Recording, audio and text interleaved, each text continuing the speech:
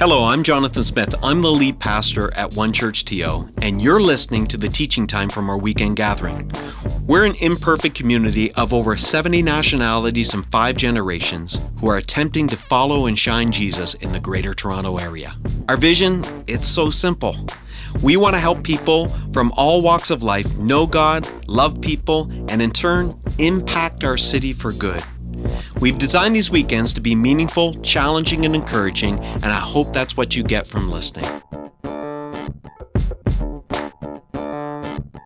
Listen, I'm going to put a word on the screen here. What immediately, the first thoughts that come to God bless our kids, right on? And those who teach them today. I'm Pastor Jonathan, isn't it great? These kids are following Jesus, and that's wonderful. You thought I was going to go out and be with him, didn't you? No, staying with you. I haven't forgotten. What comes to mind when you see this word, godliness?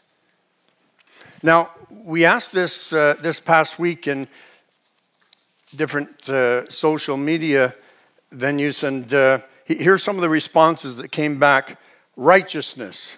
Someone else said rules. Almighty, omnipotent. You know, you've got to be almighty and omnipotent to be godly, I guess. Pious, perfection, holy. You know, there's just some of the responses that we get. I mean, Peter says that we are to be godly. Here's where he says it, right in the same scriptures that we've been looking at in this Brutiful series. Make every effort to add to your faith goodness. Okay, I can do that. Knowledge, can do that. Knowledge. Self-control. Okay, I can get better at that. Perseverance. I can persevere. And to perseverance, godliness. Godliness. What was it? Be almighty, be omnipotent, be holy. And the thing is, this is Peter's second letter. In his first letter, he says something just as impossible. He says this. He says, be holy as I am holy. Now, can you imagine that? That's like asking you, or say you're a Blue Jay, asking a Blue Jay player every time you go to bat, you hit a home run or you're out of the team. It's like saying to a Raptor, every time you touch that B-ball, I want to hear a swish. It's like saying to the Maple Leafs, okay, let's not go. Like, it's just impossible. Impossible. You know, it's like saying to you students, you know, every course you take, you better get an A+. It reminded me this past week. That's why I just last minute brought some of these things out. All right, got to tell you a bit of the background. I was doing all right, doing pretty good actually in McMaster University in my degree program. And Esther and I were getting married in the fall. But I decided I would sign up for a course that's called, listen to this, Intensive Classical Greek. Because the New Testament was written in Greek, and I thought, boy, that'd be a great tool as a pastor to be able to have Greek, you know. And I was horrible with languages. And I said, Esther, we're getting married that fall, so there were once a week 3-hour classes. I missed 3 of them. I missed 9 hours of classes. When I did show up, I was with these master and doctoral students with a multilinguistic professor at the head of the table, back then smoking his pipe and talking. I figured out that's where the saying came from, it's all Greek to me. Because it was. Man, I was lost. The professor was so gracious when they get someone to read Socrates or Plato or from the Gospel of John. He would sort of just find a way of skipping me and getting around. Oh, he was so gracious. But listen, if someone told me, and I made a lot of effort. You know what? I haven't had these. I've never shown you these before. There are thousands of Greek words here. I have the English on one side, the Greek on the other. all 7 different verb forms in classical Greek. They're all there. I don't have any textbook that is more worn out than this one. And I've probably written all my other textbooks, but I keep this one. It is so worn out. An Introduction to Ancient Greek. I made every effort, but if someone told me you've got to get an A+ on that course or you're dead, I'd say, take my life. Take my life. Like, as if that's going to happen. You know, it just, and that's the way I feel when Peter says, add godliness to your life. Be holy as God is holy. I mean, it's impossible for you. It sounds a lot like another performance-based religion, right? If we're going to turn Christianity, well, you've got to be godly enough, you've got to be holy enough. You're sort of saying you earn your salvation by following the rules, by being good enough and righteous enough, being as holy as God is. The problem is that no one of us is ever going to be as holy as God is. It's not only impossible, it's also weird. It's weird. Why weird? Because the person who wrote this is hardly known for their godliness. They're more known for the profanity and their denial. They're messing up. I mean, Peter knew that at the beginning. When he first met Jesus, he said, go away from me. I'm a sinful man. I'll never make it as your follower. Pastor Jessica talked about him having so little self-control that after 2.5 years of following Jesus, in the same conversation that Peter recognizes that Jesus is the messianic Son of God, he also tries to tell the Son of God that he's getting it wrong and that Peter knows better. Pastor Jonathan talked about persevering. After telling Jesus he would never deny him, when Jesus is arrested, Peter starts saying, Jesus who? Then there's the other total mess up the night before that one, when Jesus was washing his disciples' feet. It's in the Gospel of John. And it's customary after traveling. You remember in those dusty, dirty Middle Eastern roads when you walk with sandals, you cleaned your feet. You know, my wife would have never let anyone come in the house and sit at the table. You clean your feet first, or else you vacuum. I guess they didn't vacuum. You sweep. And the disciples have the other. I'm not washing anybody's feet. I ain't nobody's servant. Jesus picks up the towel and the basin, and he tells them this is a lesson on humility and servanthood. This is what you have to be my follower. And things are going fine till he comes to Peter, right? He goes to wash Peter's feet, and Peter says, no, Lord. Now put those 2 words together. If he's Lord, do you say no to him? Peter did. You'll never wash my feet. Jesus says, well, if I don't wash your feet, you have nothing to do with me. Wash all of me. Peter never did anything in halves, did he? Now, if you were rating Peter according to a performance-based religion, what grade would you give him? Holy and godly are not the first words that come to my mind when I think of Peter. The reality is, I think we can relate better to a messed up Peter who didn't ever get godly enough than we can to the one that says, add self-control, perseverance, and godliness to your life. But hold on, because what is Peter saying? Before we all agree that it's impossible and go home discouraged, let's just look at what he is saying. Let's look at the meaning of the 2 Greek words, because it was written in the Greek language. He wrote in 1st and 2nd Peter in the Greek language that people spoke in his audience. And he used the 2 words holy. You know, when he said, be holy as God is holy. Hagios. It means perfect, pure, worthy of complete devotion, as one perfect in goodness and righteousness. It's sort of like, God, you're holy, and I long to be like you. You know, it goes on to say it this way. I like to put a W in front of holy. Holy, it means complete. Nothing broken, nothing missing. How many would like to move into a life that got you onto a journey where you reached a point where nothing was broken and nothing was missing? Right on? Wouldn't that be a wonderful journey? And then he also uses the word godly, which in the Greek language was eusebia, godly. It means devout, devoted.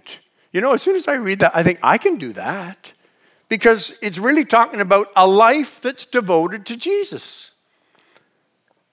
You see, we've added baggage, religious performance baggage to what Peter is actually calling us to as followers of Jesus in his letter. Because, he couldn't do it himself, so we know he's not saying that we got to be that perfect, holy in the religious sense, but in the grace sense, in the wholesome, in the redemption, in that sense. Add to your perseverance a life that is devoted to Jesus. I can do that. That's why the teaching today is how to be godly without being religious. If I asked you if you want to be as holy and godly as God and Jesus, you would say, impossible. Impossible. But if I say to you today in this room and those who are with us online, how many want wholeness in your life? How many want to become more whole with less brokenness and less gaps in our life missing because of the treatment of others and our own failures in the past? How many want to live a life devoted to Jesus? How many can say, sign me up? Sign me up for that. So let's just, before we have communion and pray, let's look at 3 ways we can become more whole, more godly, more devoted to Jesus, okay? Here's the first one. Thank Jesus for having what it takes to completely cleanse us from all unholiness. Read that again. Thank Jesus for having what it takes to completely cleanse us from all unholiness. Yeah, but don't stop there. All right, but let's start there. If you're going to be healed of your brokenness, you're going to need someone who isn't broken to get you there. You're going to need someone that can help you get you from where you are to a place where you're complete, you're perfect, you're holy. And that rules out religion, rules out church denominations. How many, there's no religious founder and no church leader that is perfect, whether it's Buddha, Mohammed, Confucius, Mother Teresa, Pope, or Pastor Jonathan. Not one of them. Not one of them. That's why Jesus said, I'm the way. I'll live a perfect life and give it for you. I am the way, the truth, and the life. No one will get you to God except me. Others will give you religion where you have to earn your salvation. You have to be good enough. I give you salvation as a gift. I pay for it with my life. And we love that verse, don't we? When we need to remind ourselves that it's not our works. It is by grace. Remember grace, Grace. You say, what is grace? How would you define it? God's riches at Christ's expense. Grace. For it is by grace you have been saved through faith. And this is not from yourselves. It is the gift of God. It's not by works so that no one can boast. Theologians have a word for it, justification. I love the way Billy Graham worded it. He said, just as if I'd never sinned. Isn't that wonderful? You see, if you died today, now don't do it. If you died today and you went to heaven, do you know what? You would go in if you're trusting Jesus. You've received his gift. Isn't that wonderful? Even if you didn't have a chance to get holy or godly enough, you still qualify because Jesus qualifies you. Isn't that wonderful? That's a wonderful gift. We celebrate that. But is that all there is to being a Christian? Someone said, what's a Christian? Oh, someone who said the sinner's prayer. What about after that? Someone who's born again. What about a baby that's born but then just doesn't grow? It just doesn't make sense. Receiving Jesus, just to be justified. Is that what makes you a Christian? Let's listen to Jesus himself. What did he invite people to do when he met them and he wanted them to come with him? He would say, follow me. Follow. That's not just one step. That's continuing. following Jesus. Receiving Jesus is what got you started in the right direction, but it's the first step in a devotion, being a devotee of Jesus. A life devoted to following Jesus where you become more and more whole and complete and mature. Dallas Willard, wonderful writer with the Lord now, but he wrote about this. He says, a lot of North American Christianity has become, he calls it barcode Christianity. Did you say the sinner's prayer? You're in. Doesn't matter how you live after or whether you really love Jesus. It's just, you said the sinner's prayer. You're in. There's nothing about following Jesus any further. He says, people that have been told they are Christians because they have confessed, they believe that Jesus died for their sins. Now they've made the cut to get to heaven. But we've taken the discipleship out of salvation. It's a Christianity that leaves the rest of their lives untouched. One U.S. pastor, and, there's a lot of ways to slice up what's going on in the world today, but one U.S. pastor was writing about what Christians in the U.S. have become known for these days, and he writes this, he says, one of the biggest obstacles to Christian witness in the U.S. is not Christian secularism, is a Christian secularism which is uncritically shaped by the flag, the gun, and the dollar, all in the name of Jesus. Reading this past week about some wonderful scientists in the world that are a bit embarrassed about letting their colleagues know that they're a Christian because it associates them with a political Christianity, which does not look at all like Jesus. It's sort of like the mom that was making pancakes for her two sons, Richard and his little brother Ryan. And Richard, they were both eagerly watching the mom make the pancakes, pour it in the frying pan, and Richard says, "Mom, can I have the first one?" And the mom says, "Now what would Jesus say?" Richard says, "He would say, 'Let my brother have it.'" And then he's paused and he looked at his little brother. He says, "Ryan, you be Jesus." Sort of like, we've reduced salvation to justification without sanctification.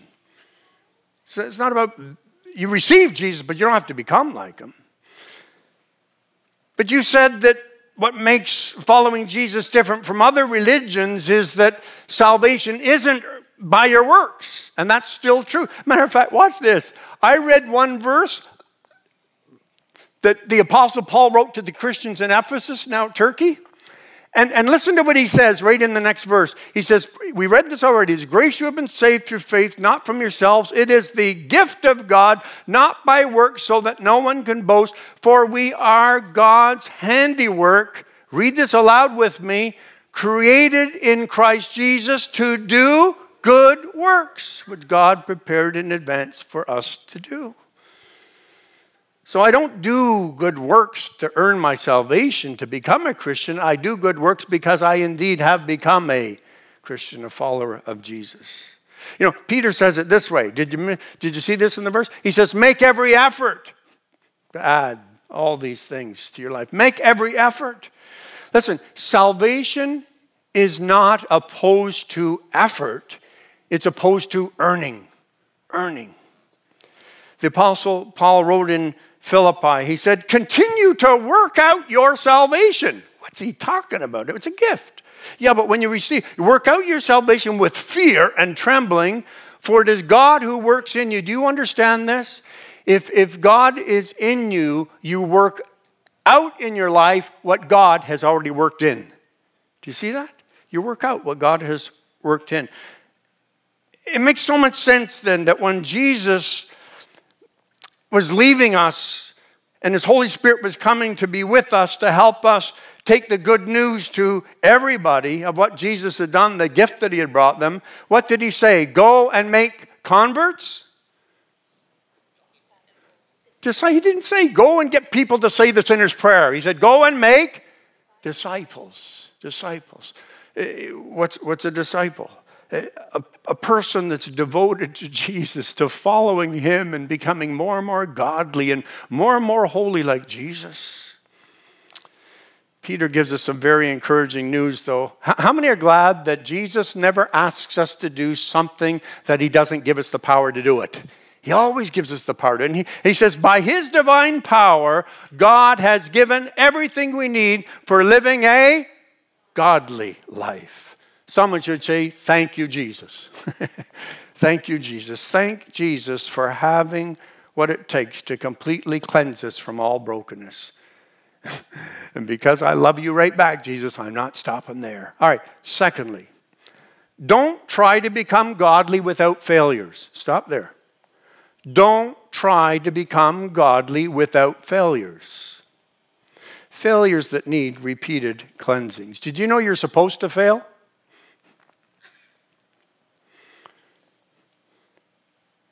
Anytime you're wondering how your relationship with our loving Father God is supposed to work, think of God as your loving Father.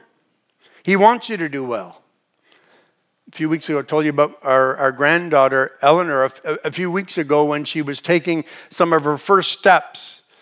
And she went boom, boom, and then on her bum. Boom, boom, on the bum. What did her father do? Come on, you can do better than that. You come off. No, I saw my son David just celebrating. Good girl, get up again. You're walking. Instead of seeing the failure, he saw her making every effort, right? To walk.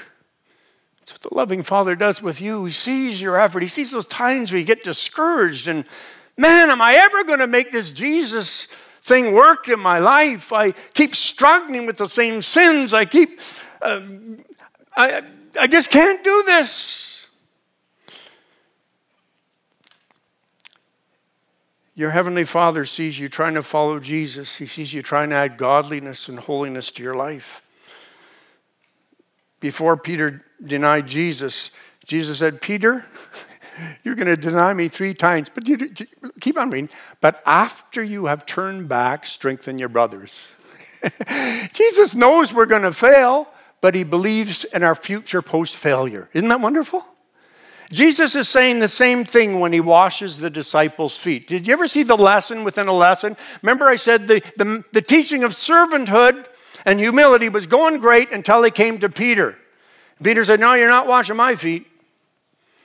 And then you need to know a little Greek, okay? I know a little Italian. I'm married to her. Okay, but here's a little Greek. Luo and nipto. Luo means a complete cleansing. Nipto is a wash-up. All right? So now when you read it, and you've got Jesus washing his disciples' feet, comes to Simon Peter, who said to him, Lord, are you going to nipto my feet? It almost sounds like he's going to cut them off. Anyway, no, said Peter, you shall never nipto my feet. Jesus answered, unless I nipto you, you have no part with me. Then, Lord, Simon Peter replied, not just my feet, but my hands, my head as well. Jesus answered, those who have had a luo, what's a luo? Complete cleansing, a bath. They need only to nipto, have a wash up on their feet. Their whole body is already clean. If I just had a shower and then I sit down and eat food with my fingers, when I'm done, to get clean again, I don't go have another shower. I wash my hands. I just have a nipto. I don't need a luo. Jesus is saying that we need wash-ups. Even when we don't need to get saved all over again, when we fail and when we stumble and when we fall. Jesus is saying that even when we're completely cleansed from sin, we still need repeated wash-ups. That's why when we have communion today at the end, and if you're online with us, get ready just something to drink and a little bread, and it's just symbolic of what Jesus did for us. We'll explain that later, but Jesus is saying here that we don't get saved all over again. We've received the gift of a bath, the wash-up, the complete cleansing, but we still need repeated cleansings. And then listen to here's a third way to just become more whole and complete and devoted to Jesus. Devote your life to loving Jesus. Yeah. I can do that. I can live the rest of my life to just pleasing and loving Jesus, and you'll automatically become more godly. You see, we often sort of think of it this way, that it's like a graph, and we say, I'm going to add to my faith goodness. I'm going to add to my faith self-control. I'm going to get that really down, and then I'm going to add perseverance, and then I'm going to add godliness. How many know this is more the way it worked in my life? Up and down, up and down, up and down.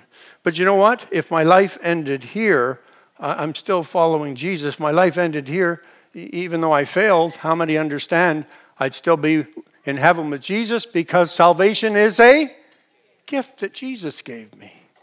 And I'm following him. See, it's all about following. It's all about the direction that we're going. Devote your life to following Jesus. When I thought of Peter, I saw a video just a few days ago. As soon as I saw it, I thought, there's a picture of Peter's life. You know, Jesus says, follow me. And Peter starts following Jesus. And then he sees children bothering Jesus. He says, stop bothering Jesus. That guy's blind. There must be sin in his life. And then Jesus teaches on servanthood. But by the way, great message, but can I get a good position in the kingdom? You're the Son of God, but you need to be corrected. You're never going to wash my feet, Jesus. And then he says, I'll die before I deny you. And Jesus is arrested and recognized. He's recognized, Peter's recognized as a follower of Jesus. And he says, I'm not a follower of Jesus. I'm not a follower of Jesus. Beep. That's when he swears, I'm not a follower of Jesus. But he gets to a place that years later, he's in a church of a lot of Jewish people, and he starts to make the new people that are non-Jewish feel like they have to follow Jewish regulations to follow Jesus. Is he ever going to get this right? But over a period of 30 years, since he began following Jesus, Peter just kept making every effort, added to his faith goodness, to his goodness knowledge, to his knowledge self-control, to self-control perseverance, to perseverance godliness, to godliness mutual affection, and to mutual affection he added love, until he got to that beautiful day where he was presented before the Father faultless. How many say that's sort of the way my life's going? That's sort of the way it's working for me. See, the transformation of a soul is the miracle of a moment. But the maturity of same soul is the adventure of a lifetime of following Jesus. I don't know how I'm talking to. Right now, you're just sort of, I'm not going to take any more steps. I just can't get my stuff together with Jesus where I am. I'm discouraged. Discouraged. Well, I'm glad that you don't have to say that. You can say, God, you've given me a gift of your grace, and however many times I fall, I'm going to bounce right back. Until that day where I'm in heaven and you present me faultless before the Father, godly and holy. Until then, I won't be. But that's the direction I'm going in. Amen? That's the direction I'm going in. You know, it's so interesting that what we're going to do next, taking the bread and the cup, communion, is what Jesus told his followers. He says, I want you to do this until I return. Until you're with me in heaven, I want you to keep doing this. Why did he want us to keep remembering his death? Because he wanted us to remember over and over that we're saved not because we're good enough, but because he's good enough. And he gave his good enough to us as a gift. So we can thank Jesus for having what it takes to completely cleanse us from all unholiness. How many can say with me, thank you, Jesus? Say it with me. Thank you, Jesus, for cleansing me from all unholiness. But I don't stop there. But I don't try to become godly without failures that need repeated cleansing.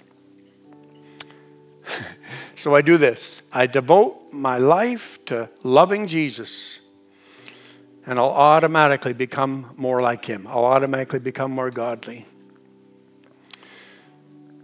Let's pray a bit before we go into our communion time today. How many online and in this room would say, Pastor Keith, if you prayed a prayer with me right now, I understand that Jesus did for me what no religion could do. It's not about going to church or following a religious leader. It's about following Jesus. And I'm ready to change directions in my life. I'm ready to follow Jesus. Or maybe you were following Jesus and you changed directions and you're saying, I'm coming back to you, Jesus. You never gave up on me. You still love me. You still want me in heaven with you ever. You still want to forgive me from all my unrighteousness. If that's you, you're either following Jesus for the first time or you're saying, Jesus, I'm getting back to following you. I'm going to say a prayer and invite you, if the words are true for you, just whisper these words right where you are. Thank you, Jesus, for giving me what religion never could. Thank you for giving my life to forgive me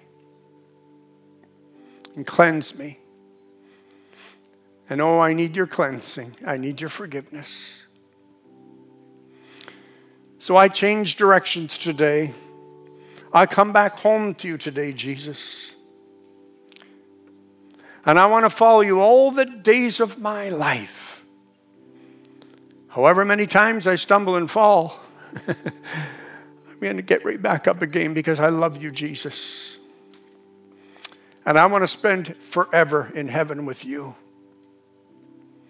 If you prayed that prayer online, they'll be telling you some next steps that you can take. And if you're in this room and you're saying, I don't have a Bible, well, go to the Blue Wall. They'll help you out. Or I'd love to know what the next steps are. We'll go to the Blue Wall at the end. It's over on the one side of the lobby, and we'll help you out there. But how many are here and you're saying, Jesus,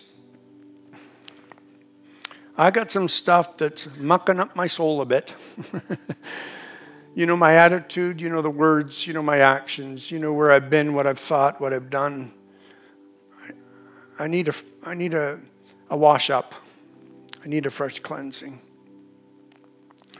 I invite you just to prepare the bread and the juice that you were supplied with coming into this room, or to take what you have there, wherever you're watching from today. And first, just take that bread, and before you put it in your mouth, just break it.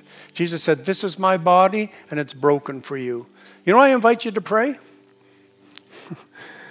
Jesus, thank you for coming into my brokenness. Thank you for being broken for me. Let's receive the bread together. Oh, thank you, Jesus, for coming into our ungodliness, our unholiness. Keep making us whole. Keep making us whole. Jesus took the cup that represented his blood being poured out, his life being given for the forgiveness of sins, to cleanse it all away. Just take a moment to whisper to Jesus, thank you for having what it takes to cleanse away all my sin. And I ask for a fresh cleansing today, Jesus. Give me a wash up, Lord. You who have completely cleansed me, give me a wash up today, Jesus. Oh, thank him that what he gave, his blood, has the power to cleanse away all unrighteousness, all sin. Let's receive of the cup together.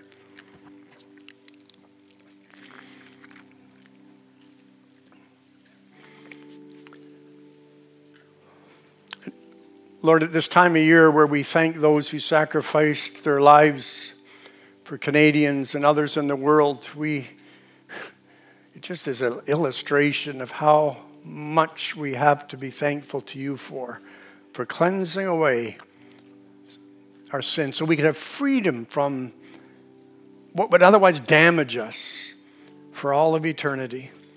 Thank you, Jesus. And Lord, I pray for each one now, just like Jude in the Bible prayed it. I thank you that you're able to keep every one of us from stumbling and to present every one of us before your glorious presence without fault and with great joy, holy and complete. To the God, our Savior, be glory, majesty, power, and authority through Jesus Christ our Lord, before all ages, now and forevermore. Amen and amen. Hallelujah.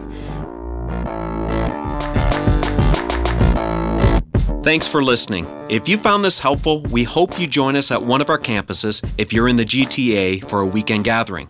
If you're listening from somewhere else in the world, we'd encourage you to join us at onechurch.to/live. We believe everyone can be a part of what Jesus is doing both in our community and in our city. So if you'd like to connect with us at a deeper level, visit us at onechurch.to/nextsteps. See you next time.